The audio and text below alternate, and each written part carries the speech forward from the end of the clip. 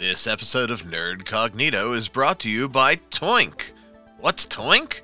Toink is your online source for cool costumes, trendy toys, and hot collectibles. It is an amazing, eclectic online toy store. Hey, we checked them out at one of the conventions, and we reached out to them and said we love the selection of neat stuff that you have available. Check it out. Go to nerdcognito.com, scroll down the page, and find the link to Toink, T-O-Y-N-K. Simply click on that link, surf around, and you're gonna find some cool stuff. Using our link supports the show and gives us a little cut of your spend at no extra cost to you. So definitely go to Toink, find something neat, and support Nerd Cognito. Now, on with the show. Nerd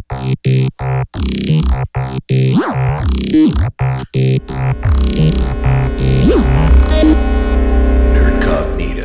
Hey, what's up? My name is Ryan David. Welcome. Thank you for tuning in to Nerd Cognito. Another week has gone by, and we are here, and the other part of the we is my good friend Bert. Hey, Bert. Hey, Ryan, how's it going? Oh, not too bad this week. Not too bad at all. That week where it was the recovery week from Thanksgiving. Sure, absolutely. It feels like that turkey coma drags on for days, doesn't it? It does, and then this week sort of wakes you up and, gets life rolling again until the holidays at the end of the month roll in. So, it's the calm before the storm, right? Right, absolutely. Anything exceptional going on in your world this week? No, not really. The usual work and, got a chance to do a little bit of gaming, me and my crazy gaming groups. I do. I didn't do much of anything gaming related this week. It was all business or family all the time. So it was busy, but it wasn't bad, so to speak. Right. I did get a pleasant surprise. The boss was out Christmas shopping this week, and she came home with all 4 of the re-released 12-inch figures of the original Ghostbusters team for me. So, oh, that's nice. A little pre-Christmas, a little pre-holiday present. Yeah. We were out looking at them before, and they only had Ray, Egon, and Winston. There was no Peter. And so, of course, I'm like, I'm not buying 3 and not having the 4th one. And she went out, and the same store, I guess they just got more stock in, and she saw that all 4 were there, so she scooped them up for me. Because, above things that I need more of, board games, action figures. Sure, absolutely. That you're not like buried under a mountain of plastic already. I am. I was thinking about how fast would the game room go if there was a fire at the castle. Oh, man. I mean, it's basically 90% petroleum products down there. Or cardboard. Right. Either way, it's going to be bad. Oh, let's not wish a fire. We're going to give them some ideas. They were on us a little bit this week. Tell you a tale in case you didn't see it. If our friends that are listening follow us at Nerd Cognito on the Twitter machine, the powers that be that run the Twitter were on it on Saturday morning. But, 2023 is coming up, Bert. Mm-hmm. And absolutely. The powers that be thought it would be a great time to get some new caricature art or portrait art or something, right? Just freshen up the logo, right? We've had it for over a year. Absolutely, yeah. I mean, there's no reason not to update our look. So we found an artist that was a fan of the show. Normally, I would give a shout out, but once you hear this story, you'll know why I'm not giving a shout out. And I have no ill will at all towards this artist. I'm gonna preface that up front. They found an artist that they liked, and they forwarded it to me, and because I get to say so. Well, yeah, I mean, you're the one who's on here every week with me, and I said, yeah, I love it, because we were looking for something that sort of fit the vibe for all areas of our nerdish love. And I was sort of lobbying to get a little hint of Sparkle Troll in the art, just for laughs, right? So found an artist, loved his art style, was happy to reach out to him. Uh, I was the one that originally reached out to him because back when I had a Twitter at I Hate Ryan David, which is now defunct. Hopefully that'll be coming back soon for courtesy of Mr. Musk. But he was someone that I regularly interacted with on Twitter, and so I reached out to him and said, "Hey, this is what we're doing." He's like, "Yeah, that's awesome." I said, "Well, what's your commission rates?" And I said, "Oh, I know you're really talented." He's like, "No, but I love the show. If you guys have me on the show," it's like I'll have you on the show for just to talk about your art. Right, absolutely. I mean, we always encourage other creators. Right, everybody. Always. But everybody needs to be paid for what they do, so I want to pay you. And so he threw out a number, and it was fine. And we agreed on that number. Saturday morning, apparently, the powers that be, since I'm not on Twitter, got a message from him, and he was kicking around some stuff with the arts and giving it to them, and they were going back and forth, and they talked about it. And then 10 minutes later, he sent this message, I've got bad news. Did something happen? Apparently so. He shared with his boyfriend that he was really excited that he was going to be the artist of choice to represent our beautiful faces. Bert, come on. Right, okay. And possibly work with us on some other projects in the coming year. And his boyfriend said, in the Sparkle Troll community, they're on a Twitter block list. You can't do business with them. And apparently, this guy really beat up his boyfriend. Not physically. Not literally. No. But, okay. Oh. Now, I wasn't there. I can't put a label on the conversation. A lot of the folks that were interacting with the powers that be on Twitter were saying, this is abusive or this is controlling. I think that it's in that vein, but I wasn't there. I don't know. But and sometimes anybody who's in a lasting relationship, sometimes you make sacrifices for the good of that relationship.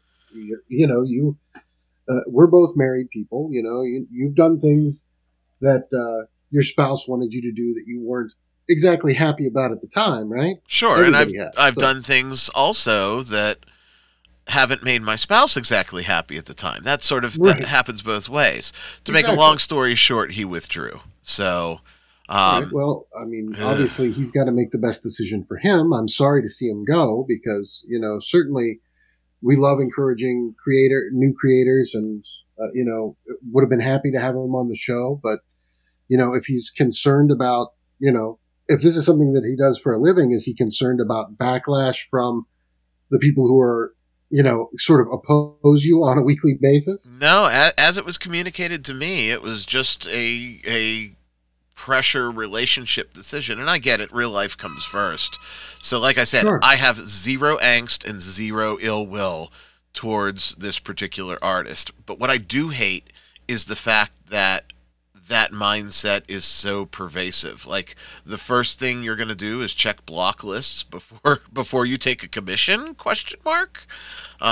Especially, I find it hard to believe if they're in this loving, committed relationship, and I know this guy is a weekly listener, big fan of the show, right? I know this. He was a fan of the show since the Mikey days, okay?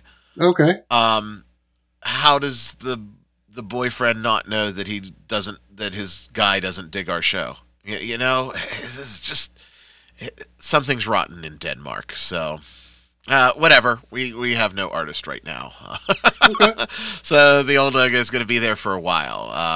I know you're putting out a casting call for artists then? No. I know you're going to find this incredibly shocking but our friends in the OSR that are artistically inclined have already stepped up and said, "Hey, here's our portfolio on DeviantArt. Here's my portfolio. Here's my website. Would be happy to do it. Just talk to us." So, Cool.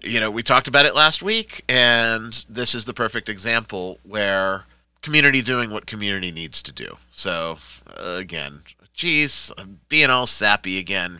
What are we talking about this week, Bert?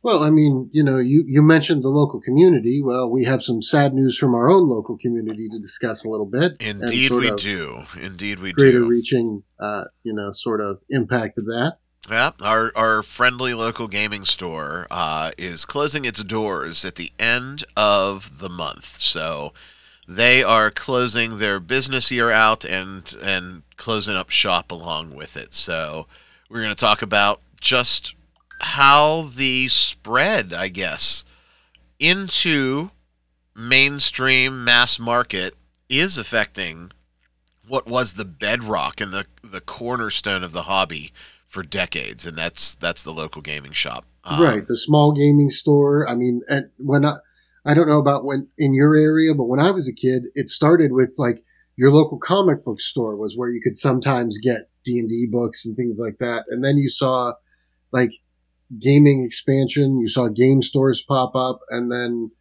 now, like I said, we'll talk about that in the segment. Yeah, we will. What else we got going on? Well, we've got the news, of course, as always, and and we have a friend of the show stopping by on the flip side of the news. Greg Lambert, designer and author of the Chronicle of Iries series, is dropping in to talk about his new expansion in the Iries world, and we're gonna hopefully get some eyeballs on his product. It's I can't wait to see that. His stuff is always really, like, the last one we looked at was just great. Bert, it's gorgeous, and as much shit as I give the sparkly ones about anthropomorphic animals, you know that I loved his take on just animal kind in Iries, and Right. This expansion is exclusively dedicated to those species and their worlds. So we're going to talk to that's Greg. going to be exciting. I can't wait to see that. Yeah, we're going to talk to Greg about that on the flip side of the news. My goodness, everybody listening needs to hop on. He has an Indiegogo for its launch right now. It is priced at such a price point that every single one of our listeners right now can absolutely pledge it and not even feel it when they wake up tomorrow morning. So we hope to get some dollars going his way because his work is always top notch. So we'll talk to Greg after we talk about the front half of the show, which again you said the sad news. One of our favorite hangs is going away. Right. And I mean, is this a sort of a precursor of things to come as gaming becomes more mainstream? Are we going to see these, small businesses that we've been frequenting for years die out? Because I've been going to this, our local gaming shop since you introduced me to it. That was years and years ago. Right, exactly. I know. Every time I made a new character, I would go there for new dice. I would source my books there, my board games. Like, it was sort of my go-to spot if I was looking for something new and interesting. Right. I know that they had a really hard time when the world shut down for COVID, and they almost didn't make it there. Just from talking to the owners, it's family business. It's Sure. And I got to know some of the people there, and they almost didn't pull out of COVID, and it looks like it was just prolonging the agony. I honestly, and of course, I'm not going to go talk to my friends about their business. Right. But I honestly don't think they were ever able to recover because when you're talking about a store, there's overhead and expense, and they're in an outbuilding at a mall. That rent ain't cheap, and there's no rent moratorium at the mall. Whether no. So I know that they were in a very tough spot, and I'm wondering if they were just underwater because of the shutdown and just never recovered. It's certainly possible, but you also have to look at things like, I mean, you can get not to. I would never advocate for, always support local when you can. That's always been my first rule. But if you look at the expansion of things, and as gaming becomes more mainstream, you can buy D&D books at Target. Right. No, everybody's got them. Big Bad Amazon has it. Target has it. Barnes and Noble. Well, Barnes and Noble's always had them. They're a bookstore. Right. But here's what's missing, right? And again, I know that some local gaming stores get a bad rap because they can't compete price-wise with those channels. Just they don't have the buying power, No, of course not. You're not buying thousands of copies to get yourself a discount. And I think this was something that in our local case was incredibly sensitive too, because their primary pricing mechanic when they were cross-checking and determining where their level was going to be was Amazon. And I know that for a fact too. You can't compete with that. And I don't mind paying more. And people are, it's 10, 20, 30% more. Well, here's the difference. Go ahead, shop on Amazon. Just, don't go to the store. Don't look at the book. Don't touch the book. Don't play at their tables. Don't use their gaming library. Don't talk to their people. And don't try to find a group there. That intangible, or those intangibles, I should say, have value. And that's where I feel okay. Because in the grand scheme of things, it's all just expensive cardboard and plastic anyhow. Right. I mean, I would go in there and I would get, somebody would be like, "Oh, this new book just came out. This new expansion just came out. Hey, we've got some new board games. If you like this style of play," like I've gotten some great recommendations for things that I would have never even had on my radar just by going into the local store. And that's kind of the value that it brings to me. You get to talk to other people who are in the gaming scene, see what they're enjoying, get recommendations, and maybe try on something that you would have, never done, on your own. Not to mention, the camaraderie in the community. It was very much akin to the community that we were, talking about earlier in the show when I was telling the tragic tale of the artist. Our friends in the OSR, our friends at the friendly local gaming store.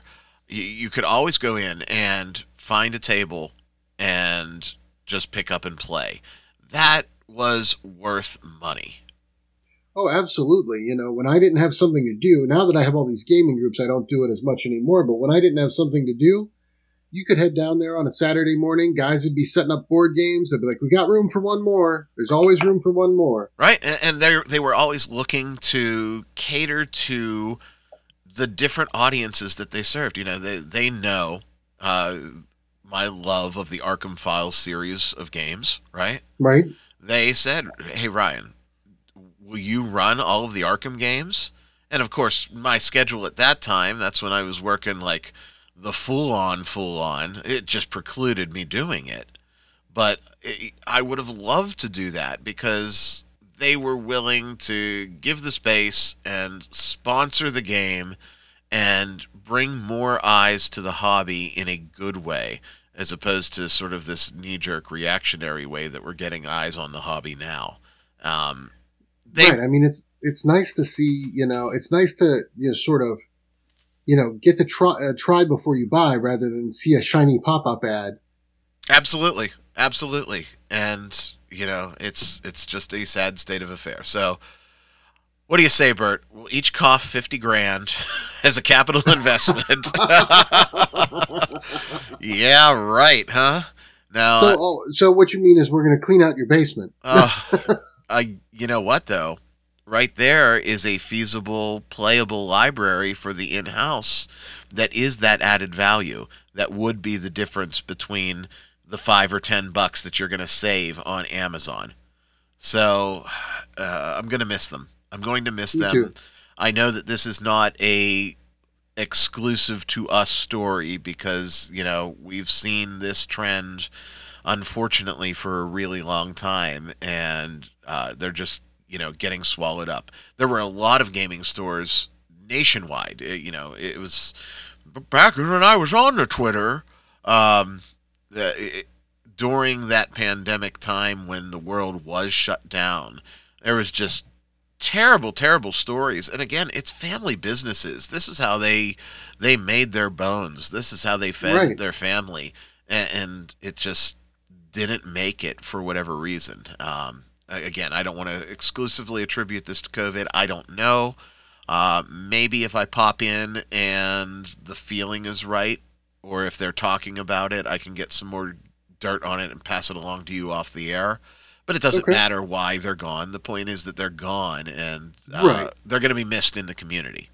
Right. Another milestone in our years of gaming disappears into the abyss. It's the saddest news that I've heard in a long time. Oh, and you said news too. Okay. What do we got in the news? I did say news. Uh, I've got, I don't know, it's kind of a mixed bag of news this week. Okay. It's a short mixed bag of news this week. There have been a lot of news, but not a lot that's worth talking about, if that makes any sense to you. Okay. Bits and bobs then. Yeah. Probably the biggest announcement that came out this week was the plan to make Gloomhaven the role-playing game. Okay. Yeah, Gloomhaven, the giant, basically, biggest board game I've seen lately, is going to be a role playing game. It is the Gloomhaven role-playing game, which takes place in the Gloomhaven world. And it's run by a Gloom Master. Oh, God.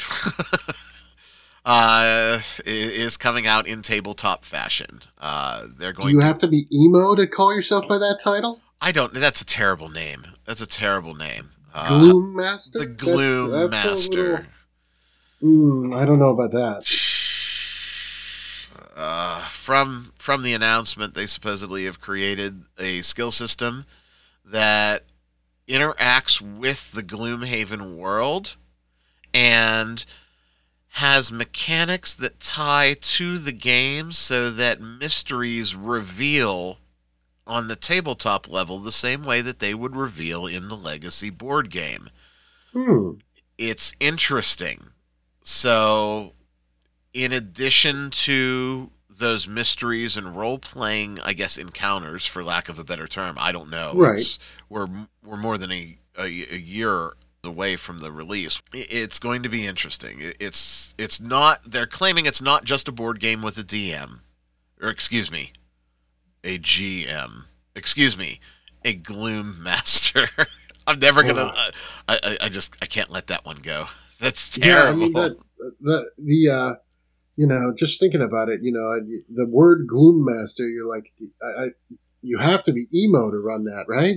It's like I think the biggest, I guess, catch or hook that Gloomhaven has is, well, I'm going to ask you, you've played the game. What was the defining thing about what Gloomhaven did different than other dungeon crawlers? The card combat system. Oh, absolutely. And this newly developed system is integrating card management into the role-playing experience.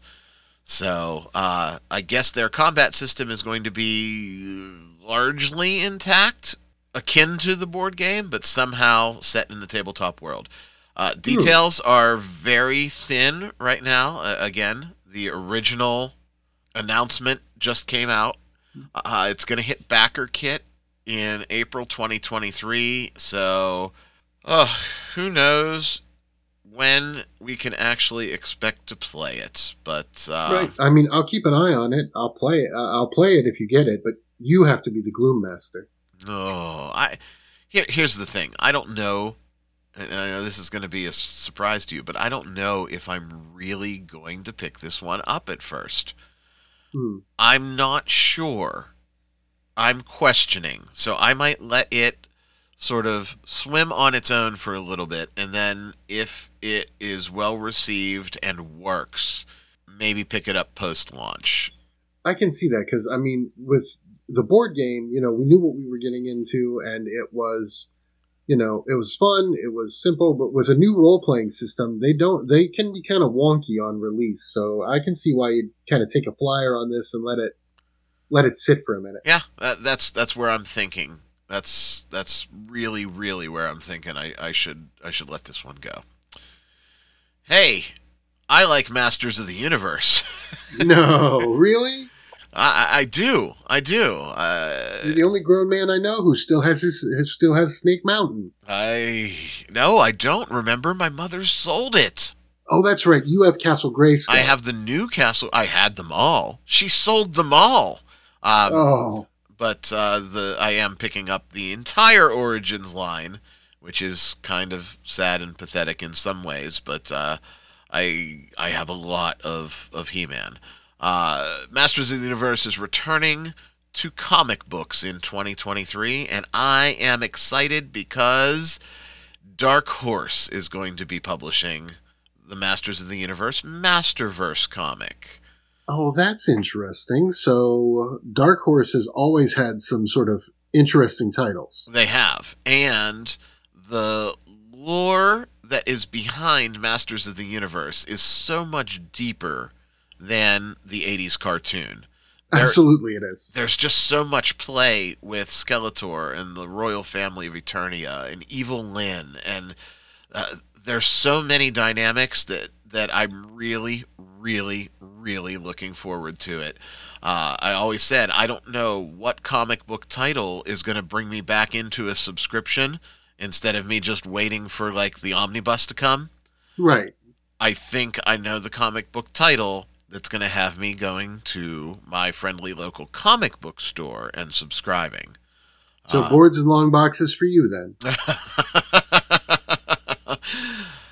It is just a 4 comic series that they're putting out, so we don't know the length. We don't know where the show picks up, but it's got to be better than The Living Abortion that Kevin Smith put on Netflix. So I'm looking forward to it. Dark Horse has never let me down in the past, going all the way back to their roots, right? Always been a fan of Dark Horse, so hopefully the power of Grayskull is preserved. Did you play any Joe and Mac back in the day? Joe and Mac. Was that the Caveman Ninja? That was Caveman Ninja, yes. Yes, I played Caveman Ninja. If you don't know what Joe and Mac is, just so that you have a reference, just Google the box art for the original video game. And then you'll understand why this closes out our short news segment of the week. The arcade classic Joe and Mac is getting a Dungeons and Dragons 5th edition adventure. Are you kidding? No. So I am not kidding. this I have to hear. So what is it's a you said they're getting their own adventure. So it's what set in the Stone Age? Joe and Mac, the cavemen ninjas, are getting their own Dungeons and Dragons 5th edition one-shot that is going to adapt the prehistoric caveman brawling video game into the world of D&D. The Joe and Mac D&D 5e adventure can be downloaded right now from Hobby Japan's website. It even has an English localization. It is ridiculous, as you would expect.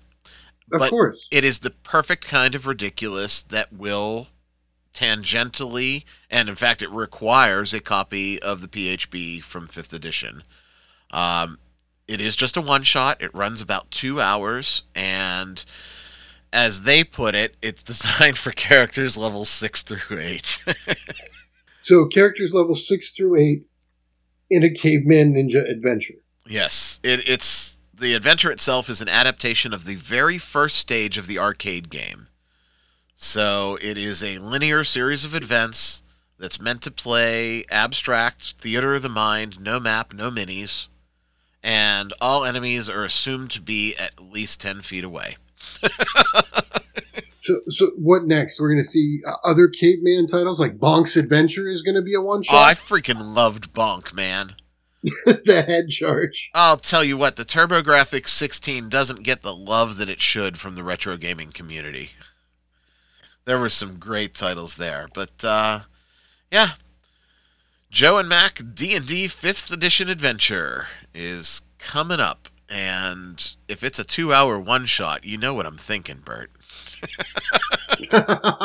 You know what I'm thinking. What are you thinking? I will dust off the 5th edition PHB to play some Joe and Mac. How do you think our table would take it? I don't know. I didn't even... I know that would roll his eyes and hate it, but play it. Because we'll play almost anything. Yeah. The rest of the table, I don't know. I don't see them not playing it. Right. I mean, I don't see Mikey being super excited about it. No. that is almost for sure, for certain. Boy, it's not exactly the dark story that he kind of gravitates towards. No, Joe and Mac, Caveman Ninja, the tabletop role-playing adventure. I cannot wait. And that, my friend, is our abbreviated version of the news. Not too bad. Well, there you go, Bert. Another week of the news. Yeah, it's always interesting, isn't it? It sure is. You know, it's more interesting than the news. Anything? Well, what's way more interesting than the news is we have our good friend and friend of the show and making his second appearance on Nerdcognito, Greg Lambert from the Chronicle of Iries with us. Hey, Greg. Hey, how's it going?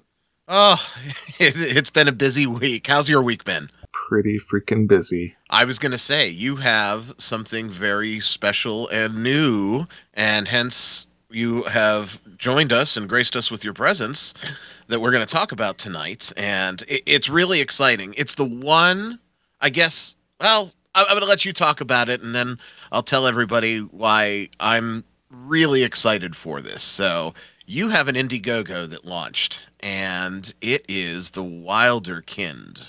Yeah, that's right. Tell us about it. So this is going to be an expansion on our original Chronicles of Iries setting material, which I was on your show to talk about the Doom that came to Astrius, which is our last expansion. That was a sword and sorcery full adventure. Now this one is actually I would classify it as a splat book. It's not enormous. The Wilderkind are kind of woodsy and winsome mythical animal characters, and if any of you listening are familiar with Iries, the Chronicles of Iries are setting, you will have seen those in there. But this book is going to completely flesh out a lot of information about them that was missing from our first setting guide. So it's basically a guide for new races. 12 new races will be included for both 5th edition and Castles and Crusades. So that's the one thing that we're most excited about, is actually branching into Castles and Crusades, which is more of an OSR type of game system. I don't know if you guys are familiar with that. Absolutely. When I saw that this expansion was going to cover the bases, not only with 5th edition, because I have predictably soured even more on 5th edition since we last talked. But when I saw that you branched out into C&C, I was really geeked, because the one thing, you know, I take some shit and I always make jokes about, anthropomorphic, blah, blah, blah, blah, blah, from the Sparkle Troll community. I don't hate that.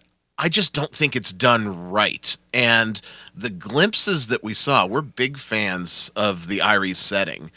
The glimpses that we saw there, just to have more, you know, I want more. It's incredibly exciting for me. Well, good. Steven Chenault, the CEO of Troll Lord Games, he was excited for it. He retweeted me about it. And I think his brother, Davis Chenault, sent me some PDF material to kind of use as research for Castles and Crusades as well.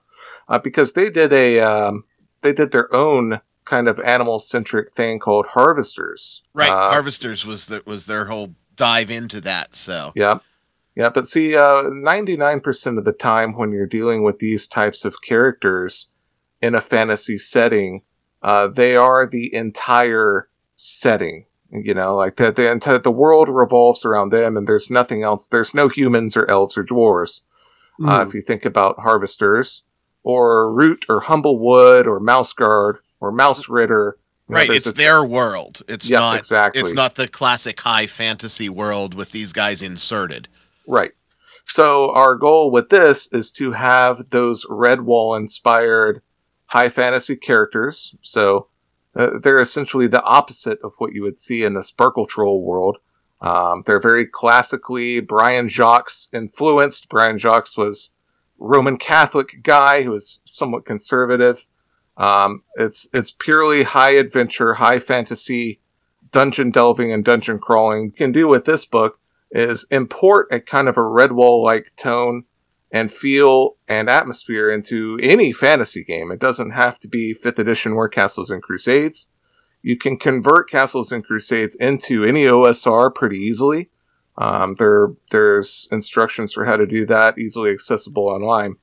So if you're looking for that feeling and you want to have these type of characters in your world alongside humans, elves, and dwarves, and halflings, then I think this is going to scratch that itch for you. Now, Bert, when I saw this and you were telling me about your sort of newbie group, right. I was like, this is spot on point, where you can give them a more authentic game experience. So I said, man, this has Bert's group just written all over it. Absolutely. I mean, now I have to say, one of the things that I was impressed with the last expansion that we looked at was, the sort of in-depth and little nuanced details that we got for the different races and things that we saw. Are we going to see that same type of thing in this supplement? Of course. Everything that I do is extremely well-defined in terms of lore and storyline and narrative. It's built into the game. Our racial abilities have a lot of story. Well, I wouldn't say story, but species ability. Oh no! I'm gonna hyperventilate. They're yelling at you. Oh, but species isn't good enough. You saw that. That's I did. It's actually worse. In fact, you can't. We can talk about that after we talk about the product. Yeah, that was just blew my mind this week. Right. So even our racial abilities have lore built into the text. If you can imagine a Magic card, Magic the Gathering, the way it used to be when, they have the flavor text. It's like that. I try to weave a lot of small narrative glances and nuances all throughout the book that lets you get a better atmosphere and like a complete flavor from the text. We have quotes from high-level NPCs telling you more about the world off to the side. So we always aim to have a high level of production value with anything that we do. Absolutely. And that was one of the things I appreciated about the last expansion so much was I've seen a similar type of product, but it was a mechanics guide. Basically, it's like, oh, you want to build a rat person. Okay, here's their stats. And nothing about why they would adventure, nothing about their where they come from, no lore of any kind. It was just a mechanics handbook on how to basically slot a character into your world. Correct, yep. And some people might say that this is to the detriment of the book, is that it might seem on the outset to be too setting specific. And I know a lot of gamers are wary of having too setting specific material. They want to have it ready to import into whatever they're doing, even if they're using Forgotten Realms or, Paizo, whatever the setting is for that. They want it to be ready to go for that. And with this, we're going to have standalone stat blocks and character creation rules on their own pages. We would encourage you, I think you'll get a lot of enjoyment from delving into the text and learning more about the lore and the origin of these creatures and the world that they inhabit. But, just in case you do want to simply take the mechanical aspects of these character types and put them in your game, you should be able to do that as well. So I would say it is ultimately setting agnostic, but a familiarity with the Chronicles of Irie setting would go a long way to enhancing your enjoyment. Oh, absolutely. And I think it's really important to know that this can be a great point of entry for someone that's looking to branch out. It's not specifically an expansion to Chronicles of Iris. It is standalone, right? Right. I mean, I would consider it an expansion. So, not to clog you with backstory here, but in our Clog me. I love backstory. And unless it's 20 pages and you're Yes. got purple hair and you're handing you it will to die in the first session if that happens. But yeah, so in our first book, all of the Wilderkind are technically listed there. And there are 12 different ones. You know, you have Badgerkin and there are weasels, wolves, bears, you know, those type of animals. We stuck to mainly a European guideline.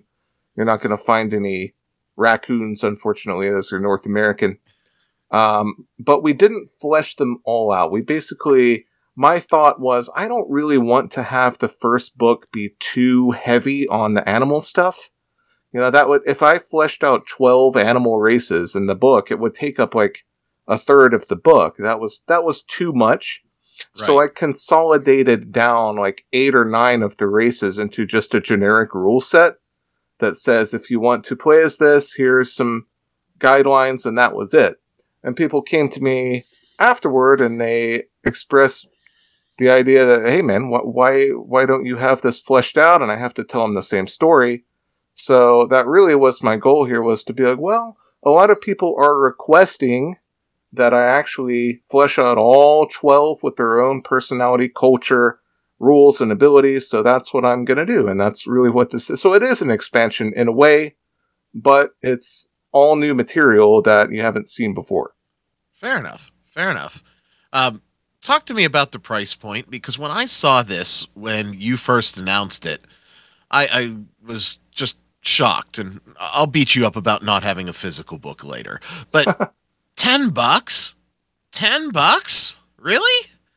Yeah, well, I don't like to gouge anyone. I mean, it's probably going to be like a 60, 70, maybe 80 tops page book. 10 is fine. I've spent about $2,000 on artwork already. So, well, that's what I was saying, because the artwork, as with everything that you've released so far, is impeccable. It's truly, truly brilliant.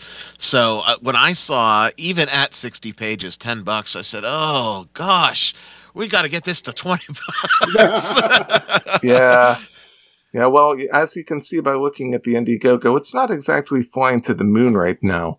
But that's that's okay. You know, that's what I'm here for. And maybe we can get some more people interested. If we can get a few more eyeballs there, you have a very modest final goal as well. So yeah. I'm assuming that it's either done or really close to being in the can, right? That's right. And the reason why we went with Indiegogo is that with a flexible goal, even if we don't hit the ultimate goal, I still get the money. So anything will help contribute to making this a better book. Our main artist on this product his name is J. Max Wilson. And his work is brilliant and has like an old school flair. And he worked on a video game called The Lost Legends of Redwall by Sonoma Games. We're excited to have that level of artwork in the book. I don't mind charging $10. You know, that's fine with me. I don't care. I'm just giving you a hard time because I think that your work, historically has been top notch, and I think you could have got a little more. Probably. But Bert will tell you, I'm just the evil capitalist. So yeah, there's nothing wrong with being a capitalist either. But looking at the artwork and things like that, even just the small promos that I'm seeing here, like the way that it's laid out, it feels, it has this great sort of storybook element that you kind of want to show it off to your players at the table. You want them to take a look at the artwork and look at the. Oh, you're going to play that? Okay, well, great. Look at some of this stuff. Here's a map. Here's some pictures. Like, it's not just a resource for the person running the game or for character creation and putting it away. Like, it has this storybook feel to it that you want to refer back to it. Yeah, all of our books are like that. I want our books to make you feel like you're cracking open a classic fantasy novel from the 60s, 70s, and 80s. All of our artwork and layout is designed towards that goal. I don't want it to feel like a very modern, slick CGI, Magic the Gathering, Wizards of the Coast type of generic feel. I want it to feel like and with the Doom that came to Asteris, you open it up, you've gone back to Heavy Metal Magazine. You know, with the Shadows of Pad Fidelio, you open it up, you've transported back to 1982, The Secret of Nim. You know, Don Bluth classic. That's the type of atmosphere we want to have for all of our books. I think you are highly successful, not only with the art, but just with, at the way that you sort of smith it together. We're big fans. You know that. Yeah, thanks. So here's the deal. Everybody listening right now needs to go to Indiegogo. The link is going to be very prominent in the show notes. Find it, click it. It is the Wilderkind, Wilderkind. You can search that on Indiegogo. $10, people. Get on this. Let's get this funded. Let's get it to the moon so that I can twist some arms and get a physical copy. Yeah, down the road. I do want to get it next year, and I plan to do it. The only reason I'm not offering it here is because, as ashamed as I am to say this, I'm not finished fulfilling our Astrius physical Kickstarter. Everyone should have gotten the digital copy, but we're just running into a few snags getting out all the physical books, so I didn't want to bite off more than I can chew with this one. No, that's very fair and reasonable, and I think, transparency is king, and people certainly appreciate that. I'll wait. Yeah. I'll wait for it. No problem. So, we sort of talked about it before. What do you think of this whole race kerfuffle that's going on this week in the 5e world? Oh my God. Where do I start? Didn't mean to blast that out of nowhere, but geez. Yeah, Bert, I don't know if you're aware, because I know you had a jam-packed week. Did you catch up on any of the news from this week? No. Okay. This week's specifically, the Wizards of the Coast D&D team made a statement that not only are they going to remove connotations of the word race, they're going to replace it with species.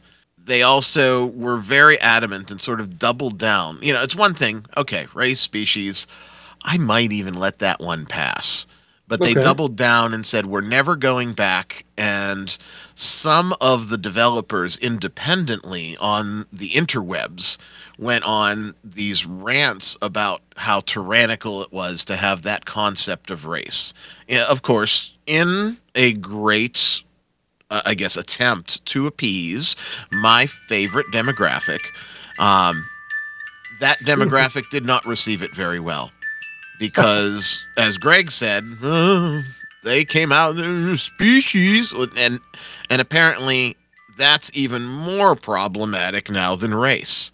So because of bioessentialism.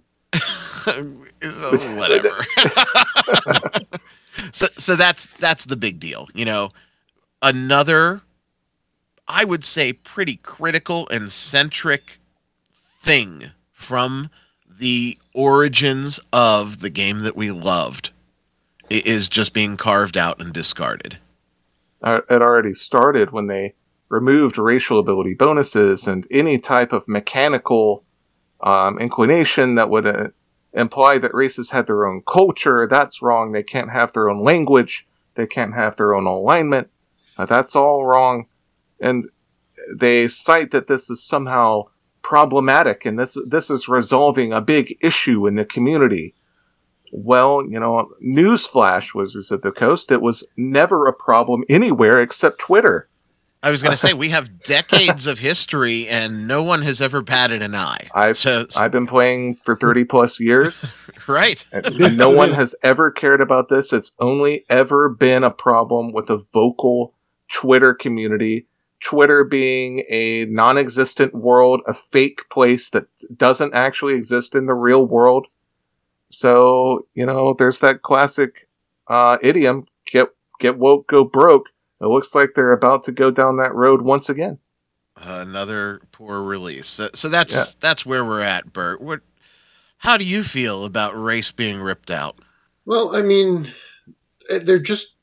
replacing one term for another doesn't seem like a huge change. You know what I mean? All you're doing is changing one word. You're changing race to species. But the fact that it's causing so much backlash is, I think, kind of something. It's probably something that I would have left alone, just because it's creating so much backlash now. From we changed it, but you're still not happy with it. But we changed it, and we're not going back. So now you've got people who are sort of classics players who are mad because you changed it, and people who are new players who are unhappy because you changed it to something they still don't like. So no one is happy. If everybody's equally miserable, then why make that change? It doesn't seem like a solid business idea. Yeah. I don't think there have been solid business ideas for quite some time. We talked about that last week, just tangentially related to Black Friday and looking at the last 7 releases, and I don't know. If they had just said, "Yep, we're changing the word," and just left it at that, I probably could have lived with it okay. And everyone, all of my OSR buddies and all the old school people, like, okay, well, whatever. We saw this coming a mile away. But we would have poked at it for a day or two, and then that's it. But if they had just said, "Yep, we're just going to change it," and then left it at that, but no, they had to have a long diatribe about how we understand that race was a problematic word that created systems of oppression at the gaming table, and like all this nonsense. And it's like, you do understand that this is medieval fantasy, and I tweeted about this. That fantasy must be archaic. Fantasy must come from myth and from history, and there are elements of archaic language in fantasy that are important, that come from sword and sorcery and Tolkien, and race is one of those words, but there's a ton more. There's a ton more, like, for example, in Tolkien, the elves would say something to the effect of, "The age of men has passed." Oh my gosh, they said the age of men? Don't they mean the age of they, them? Maybe it's men and women. No, you can't say men and women. There's more. They shouldn't be trying to inject modern thought into this medieval fantasy concept. It doesn't work. It waters it down, and it removes some of the identity and some of the charm that it has. No, I am 100% in agreement with you. And I'm glad to see that, we're expanding on the 12 races from the Chronicles of Iris. I encourage everyone, go check out the Indiegogo. It's beautiful. We want to get you funded. We want to see this so that I can selfishly have that hard copy book. Bert, any final thoughts? I mean, I've always loved the sort of the archetype of the anthropomorphic character, and this is a way to, flesh that out way more. So there's no reason no reason that you wouldn't want this at your table. I mean, between the artwork and the deep lore and the simple mechanics, like, it's something that anyone who's running a game could have in their toolbox. Yeah, absolutely. Animal characters are the clearest and most simple example of how to roleplay at the table, because you understand what they represent. They are archetypes. They're not skin suits that are laid over a human character. Badgers are known to be cantankerous and grumpy and violent, but protective. Cats are mysterious, aloof, and secretive. And, every animal has their own, role-playing archetypes. And that's part of the reason for this expansion, is to allow you to bring that to the table and have, a complete package that how to act as this character, and bring a lot of depth to the role-playing environment. Super geeked to always see our friends put out new material, and we are thrilled. Hey, make sure that you follow Greg on the evil Twitter machine. You can follow him at Iris Chronicles. That's AERES Chronicles. He is his insight is always tremendous, and you can stay on top of all of his updates and things that relate to the Chronicles of Iris by following him there. Plus, you can see him banter back and forth with the powers that be that run the Nerdcognito Twitter account.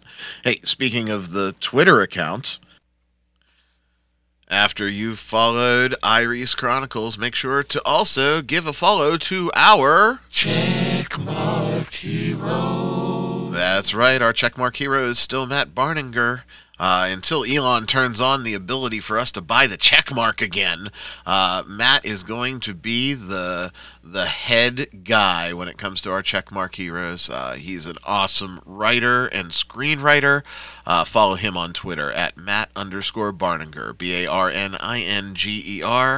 and you will be pleasantly surprised from the tweets that you see from our checkmark hero. Don't forget, you too can be a checkmark hero. Go to nerdcognito.com or just Venmo $8 to @nerdcognito. It's the cheapest plug that we have. And we certainly appreciate all of our checkmark heroes. Well, Greg, thanks for swinging by. It's always a pleasure to talk to you. Can't wait for what I know is going to be a successful campaign for you. We're going to get you there. No doubt about it. We're about halfway through as of this podcast right now. So we can get you there. Go check it out. $10, people. $10. Pick it up on Indiegogo. Thanks for stopping in, Greg. Yep. Thanks again for having me on. No, not a problem. We will talk to you soon. Yeah, you have a good one. You too, Greg. Yeah, so Bert, aside from not being able to get a hard copy, I'm super, super geeked for this expansion. Me too. I mean, you know, I'm playing a Catfolk Rogue in one of my gaming groups right now, so I have a soft spot in my heart for, you know, animal folk. So I think this will be a great resource for me as far as, like, I like that sort of lore and story and build-up. And I love the fact that it's not animals in a high fantasy world. It's animal folk in an animal folk world. And that makes it so much more interesting. Man, Greg always hits some home runs. I hope that we can really get some eyes to it. I know I said it a bunch, but go to the Indiegogo. $10, people. $10. After you go there and cough up $10, hey, we're going to ask you to do something that's absolutely free, and that is just go to the podcast provider of your choice and make sure that you are subscribed. Maybe throw us a review and tell your friends. Tell everybody about Nerdcognito. When they say, what are you listening to? You say, Nerdcognito. It's these two jerks that talk about all things nerdy. But we sincerely appreciate word of mouth is the best way that we can get the word out about this humble show. And we sincerely appreciate all of your efforts. So like, subscribe, retweet, share. But no matter what you do, make sure that you tell everybody. Well, that's about it for us this week, Bert. Man, it was just one thing right after another. So much interesting stuff this week. I think absolutely we had a really, really deep show. Plus, you know, the best part was the news was short. The news was short, and that gave us more time with our friend Greg. So that's even better. So definitely a good week. Short news week is always a good week. So I guess that's it. That's about our time. So I am going to thank everybody for tuning in. We love talking about the stuff that we love every week, and we also love the fact that you join us for our weekly chats. My name is Ryan David. I was joined, of course, by Bert, and we will talk at you next week. Be safe out there, everybody.